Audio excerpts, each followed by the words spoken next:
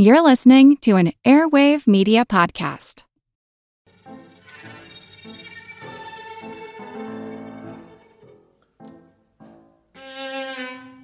On July 22, 1962, at 9:21 a.m. Eastern Time, NASA launched the Mariner 1 space probe to great fanfare. Less than 5 minutes later, the mission was forcefully aborted. According to NASA, the booster had performed satisfactorily until an unscheduled yaw lift maneuver was detected by the range security officer. Faulty application of the guidance commands made steering impossible and were directing the spacecraft toward a crash. $80 million had been wasted, and that's in 1960s money, and the potentially historic flight came crashing to the ground, all because of a single typo in the code. My name's Moxie, and this is your Brain on Facts. Another day is here, and you're ready for it. What to wear? Check. Breakfast, lunch, and dinner? Check. Planning for what's next and how to save for it? That's where Bank of America can help. For your financial to-dos, Bank of America has experts ready to help get you closer to your goals. Get started at one of our local financial centers or 24/7 in our mobile banking app. Find a location near you at bankofamerica.com/talktous. What would you like the power to do? Mobile banking requires downloading the app and is only available for select devices. Message and data rates may apply. Bank of America N.A., member FDIC. This week's topic was voted on by our supporters at patreon.com/yourbrainonfacts, where for as little as $2 a month, you can get all kinds of bonus content and the ability to vote on upcoming topics. Now, a little peek behind the curtain here. Sometimes I'll have a topic idea and I think, oh, here, example A, there must be many more I don't know about. And I start by Googling example A, and I don't find any more examples. And that's kind of what happened here. But what I did do was just turn that left down the rabbit hole and followed it along to wherever it would take me. Now, in the world of grammar and writing, there are ample guidelines and rule sets in varying degrees of pedantry. Most of them don't really matter in the grand scheme of things, except for the Oxford comma or the serial comma. Now, full disclosure, the Oxford comma is the hill I will die on. And there's a dairy in Maine that probably wishes their proofreader was as picky as me, after a casual conversation turned into a $1 million lawsuit and changes to state law. A driver for the dairy company mentioned to a grocery store stockroom employee that he was working 12 to 16 hours every day. The stockroom worker said, as we seem programmed in retail to do, that, hey, at least the driver's paycheck must be really good with all that overtime. For those in other parts of the world who may be unfamiliar, that is supposed to mean for every hour you work after 40 hours in a week, you get 50% more pay. Nope, said the driver, he didn't get overtime. That's illegal, said the store employee. They can't do that. The law in question stated that workers don't get overtime if they are those involved in, quote, the canning, processing, preserving, freezing, drying, I'm regretting saying these commas now, marketing, storing, packing for shipment or distribution of perishable foods. Milk is perishable, so that means the drivers don't qualify for overtime. Or do they? Cue the lawyers and your disappointed high school English teacher. While it's not a given, an Oxford comma can change the meaning of a sentence. I realize now I didn't define the Oxford comma very well. There are a number of style guides in the world that people rely on as rule books for professional or formal writing. The Oxford comma has been attributed to Horace Hart, printer and controller of the Oxford University Press from 1893 to 1915, who wrote Hart's Rules for Compositors and Readers in 1905 as a style guide for the employees working at the press. The Oxford comma is meant to come after the second-to-last item in a series or list, and it can determine really how many items there are. For example, the magazine headline, Rachel Ray enjoys cooking her family and her dogs. If I read it straight through without the pause like that, she sounds like a GD psychopath. But if I take half breaths where the commas indicate, Rachel Ray enjoys cooking her family and her dogs, including the all-important pause before the and, you get the right idea about her hobbies. Much nicer, much more marketable. The question was that without the comma, packing for shipment or distribution of perishable foods did not mean the same as packing for shipment, comma, or distribution of perishable foods. Did the law mean packing for shipping or distribution, or packing for shipment or distribution? Without the comma, the lawyers said, the distribution part of the activity was part of shipment. Around $10 million in unpaid overtime hinged on that tiny speck of ink or pixels. The state of Maine has a publication, the Maine Legislative Drafting Manual, in which the use of a serial comma or Oxford comma is frowned upon. More's the pity for the dairy. After court battles and rulings and appeals, the dairy company finally settled. The 5 named plaintiff drivers each received $50,000, and others in the class action were awarded overtime pay for over 50 months of work.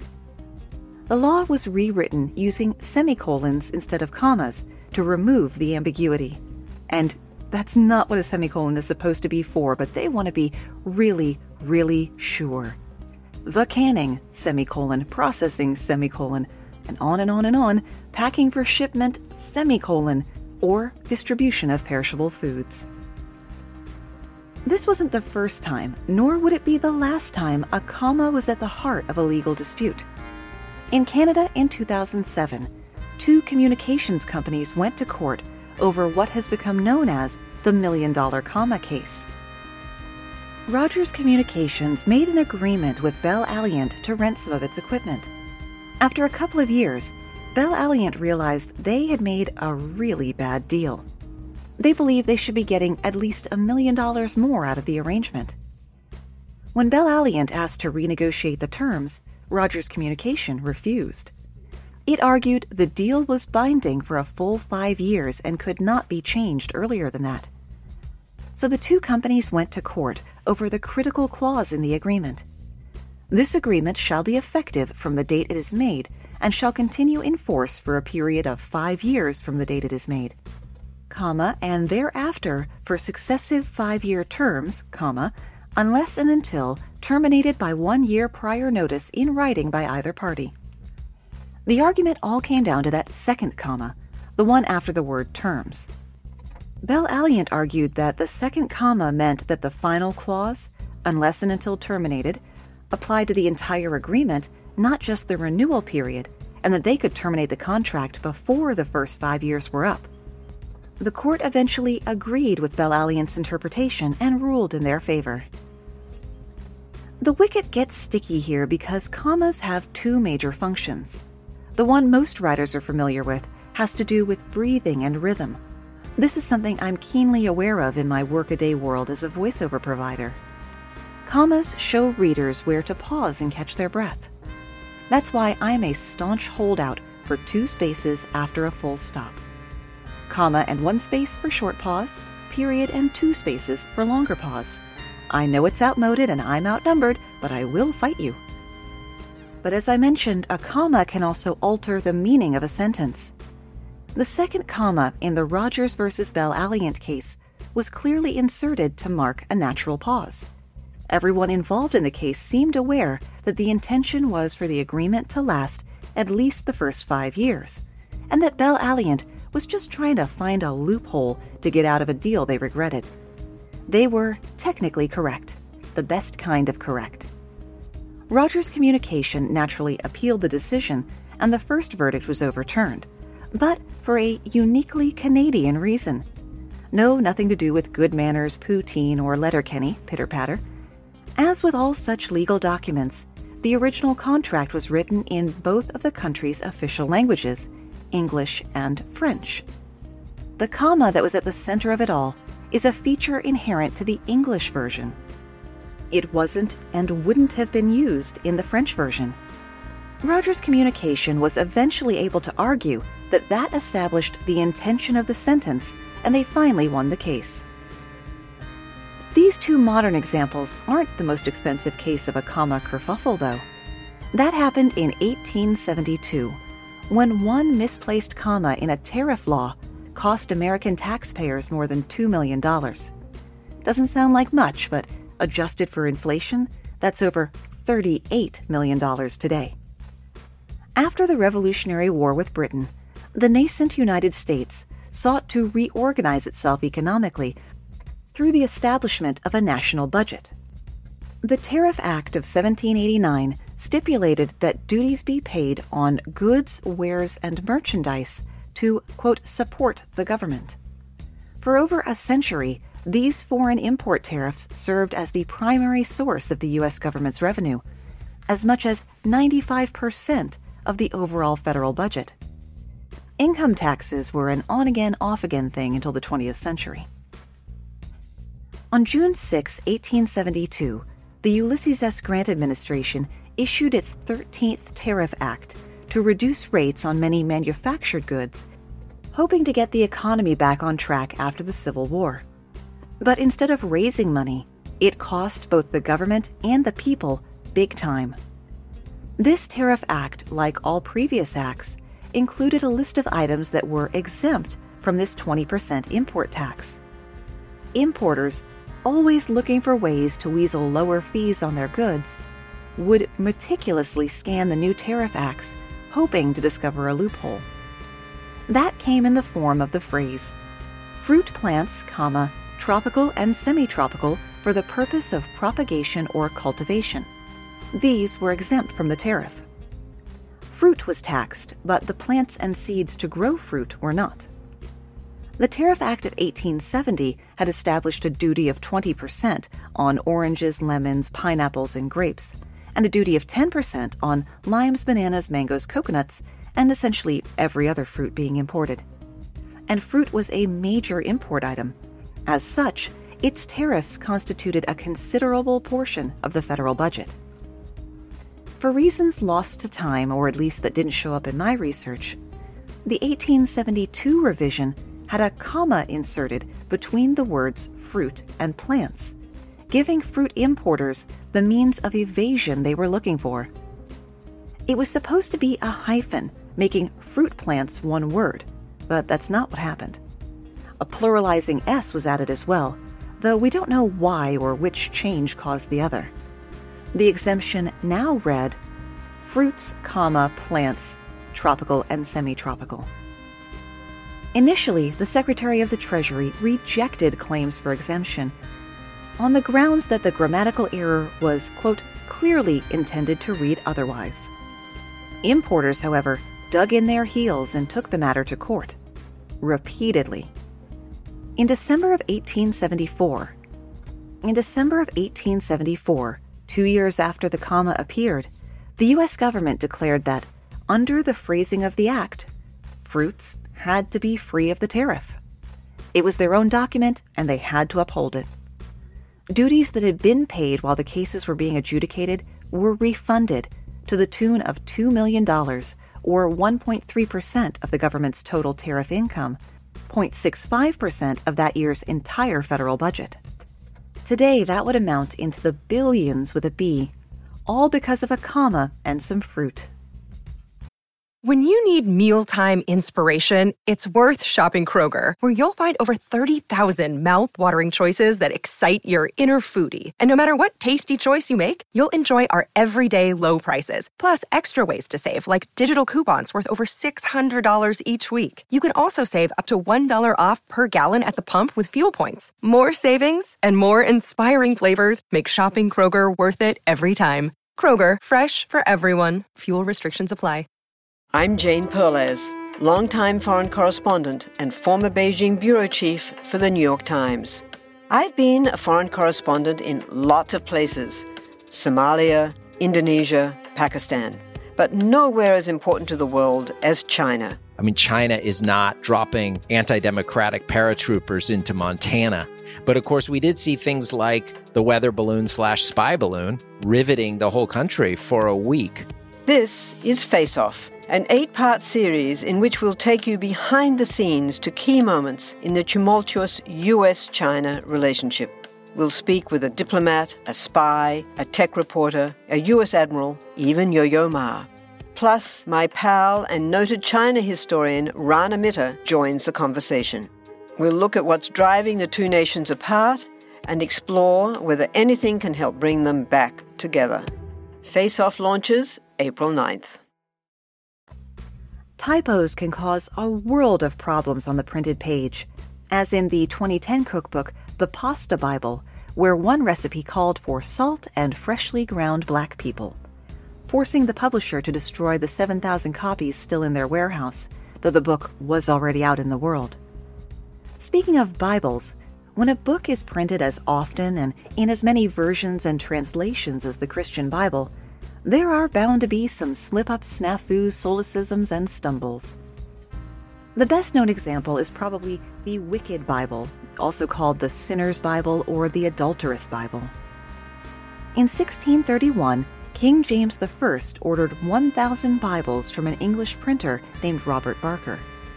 It was only after the Bibles were delivered did anyone notice a small but significant mistake. The word not had been left out of the seventh commandment, so that it now read, "Thou shalt commit adultery. Don't mind if I do." King Charles was not amused and ordered the Bibles recalled and destroyed, took away Barker's license to print Bibles, and fined him £300, which is harder to translate to modern money, but was more than enough to put him out of business.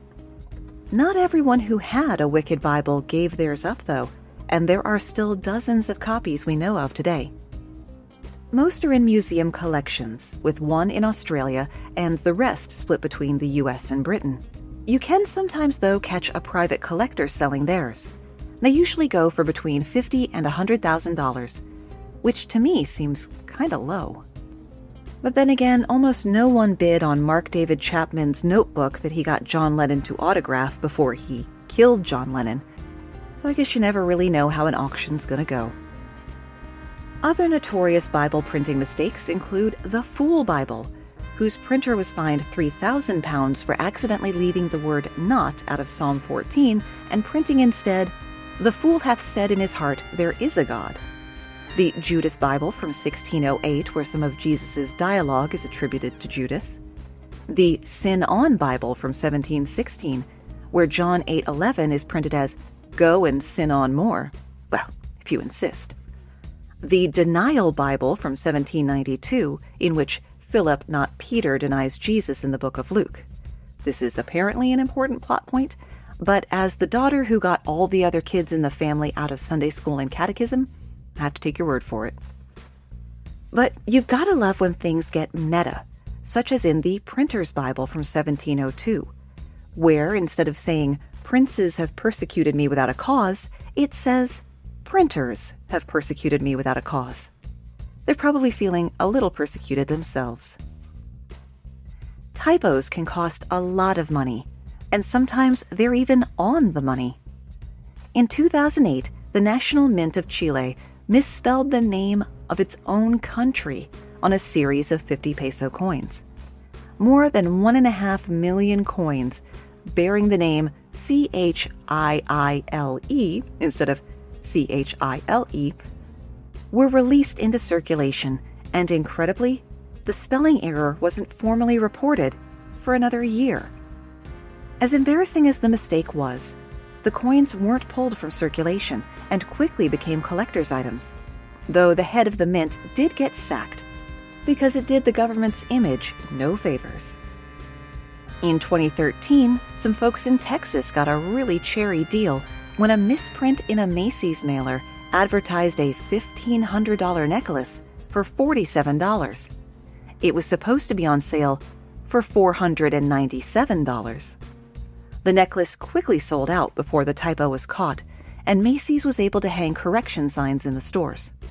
We don't know the exact damage here because Macy's has never disclosed the finances and told us just how many people got that necklace for 96.87% off. I guess even the discounts are bigger in Texas. In 2006, Alitalia Airlines offered business class flights from Toronto to Cyprus for $39. This Canada to the Mediterranean flight usually costs $3,900. Around 2,000 travelers took advantage of the rate before the mistake could be corrected. The airline tried to cancel the tickets, but the buyers weren't having it. They'd purchased the tickets fair and square. To protect its reputation, Alitalia decided to cut its losses and allow the budget ticket holders to fly, at a loss, direct and reputational, of around $7 million. Up in the Big Apple, New York's Metropolitan Transportation Authority had to pull $250,000 worth of subway maps after they were printed with the wrong fares. Those 80,000 MTA maps listed the pay-per-ride price minimum as $4.50 when it should have read $5. That doesn't sound like much, but when you look at the sheer volume of business the MTA does, that 50-cent difference really adds up. And especially embarrassing, these new maps were supposed to be printed to announce a rate hike. If you're in a smaller city, say Roswell, New Mexico, you'll probably need a car of your own, but don't expect to get one from Roswell Honda after a simple, tried-and-true direct mail promotion went badly awry for reasons that weren't even the dealer's fault. In 2005, the dealership decided to give away $1,000 as a grand prize via scratch-off tickets sent to potential buyers. However, the marketing company they hired printed off 50,000 tickets, all of them $1,000 grand prize winners, an error that somehow no one noticed. 20,000 tickets ended up being sent out, meaning they had 20,000 disappointed potential customers on their hands and major damage to their reputation after the story hit the news, first locally, then nationally. Since the dealership didn't have $2 million lying around to pay out, they decided to give everyone a $5 Walmart gift card consolation prize instead. Back in the 80s, when Yellow Pages were the only place people could turn to find goods and services, Gloria Quinnen, owner of California's Banner Travel Agency, learned firsthand what happens when someone hits a wrong key and nobody notices. Banner Travel specialized in exotic travel. The Pacific Bell Phone Company printed it as erotic travel instead. We offer exotic travel, like tours up the Amazon, but nothing erotic, said Quinnen in a press release. Her older clientele, who were the bulk of her business, stopped calling. That didn't mean the phone didn't ring. Oh, it rang all right. But what people were asking for, Quinnen did not offer. Her attorney filed a $10 million lawsuit on her behalf, claiming she had lost 80% of her clientele because of the mistake. Normally, typo-based lawsuits fail, but Quinnen eventually won her lawsuit based on the mental anguish the typo had caused.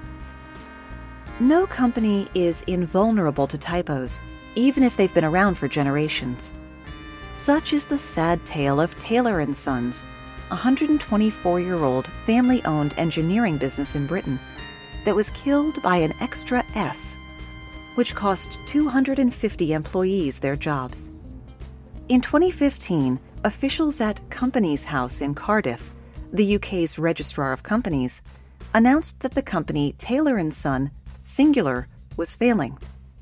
Someone added an S and announced the liquidation of Taylor & Sons, plural, instead. Although the mistake was quickly corrected within a few days, the hit to Taylor & Sons' reputation proved fatal. To make matters worse, the company's managing director was on vacation at the time, causing clients and creditors to believe he'd fled the country as the company collapsed. In less than 3 weeks, Taylor & Sons lost the majority of its clients, and its suppliers canceled their contracts, forcing the company into bankruptcy just 2 months later. Taylor & Sons sued the Companies House. The British High Court later ruled that the government registrar was directly responsible for the collapse of the company and awarded them £8.8 million, with the tab going to the British taxpayers since the Companies House was a government entity. Not every typo results in a lose-lose situation, though. One person's loss can be another person's gain. An eBay user posted an auction for his rare bottle of Alsop's Arctic Ale, brewed in 1852, and perfectly preserved. If you see pictures, it really does not look like a 150-year-old bottle. The museum-quality artifact of historical hooch should have fetched a small fortune, and it might well have if the poster had spelled the name correctly. Allsops is spelled with 2 P's. The seller only used 1.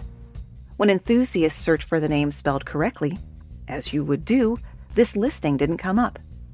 But one lucky or clever soul found the out-of-the-way listing and won against a single other buyer, buying the bottle for $304. Extra sad because the starting price was $299. 8 weeks later, this lucky buyer listed the same bottle on eBay, spelled correctly, and raked in $500,000. Before you get too excited about scavenging eBay with common misspellings to try to win your fortune, this was more than a decade ago, and search technology has greatly improved. Speaking of making money on searches, Google could be making as much as $500 million annually from the registered owners of website addresses that are spelled almost like the websites people are actually trying to reach. Known as typo squatting, Harvard University researchers Tyler Moore and Benjamin Edelman estimate that Google could be making millions from the practice because its network of display ads, of which they get some of the profits, runs on the typoed sites. They used a list of common spelling mistakes to generate another list of possible typo domains from the 3,264 most popular .com websites, as determined by Alexa.com rankings. With help from some software, the researchers crawled 285,000 of some 900,000 misspelled sites to estimate what revenue the domains are generating. Scale up those results and you're looking at some serious coin. Looking at the top 100,000 sites and estimating 0.7% are typo squatting sites, they estimate typo domains receive collectively more than 68 million visitors a day. If these typo domains were treated as a single website, that site would be ranked by Alexa as the 10th most popular website in the world. It would be more popular in unique daily visitors than Twitter or Amazon. The researchers estimate that almost 60% of those sites have ads supplied by Google. With some quick back-of-the-envelope math, that amounts to $497 million a year in ad revenue. It's Google's policy to remove ads from these misspelled domains if the owner of the original site complains, but the article I read didn't reference how often that actually happens. And that's where we run out of ideas, at least for today. Multiple theories have emerged surrounding the failure of Mariner 1, largely stemming from a bevy of reports produced in the aftermath, some official, some pretty speculative. But the most commonly cited explanation, directly from Mariner 1's post-flight review board, is that a lone, quote, dropped hyphen or overbar in the computer code was all it took to remind them of the subtle distinction between landing and impact. In his 1968 nonfiction book, The Promise of Space, Arthur C. Clarke memorialized the typo as the most expensive hyphen in history, and it may well be. We'll save the $120 million lost on a failure to do metric conversions for another day. Remember, you can always find the source links and the script for the show at yourbrainonfacts.com. Thanks for spending part of your day with me, and stay safe.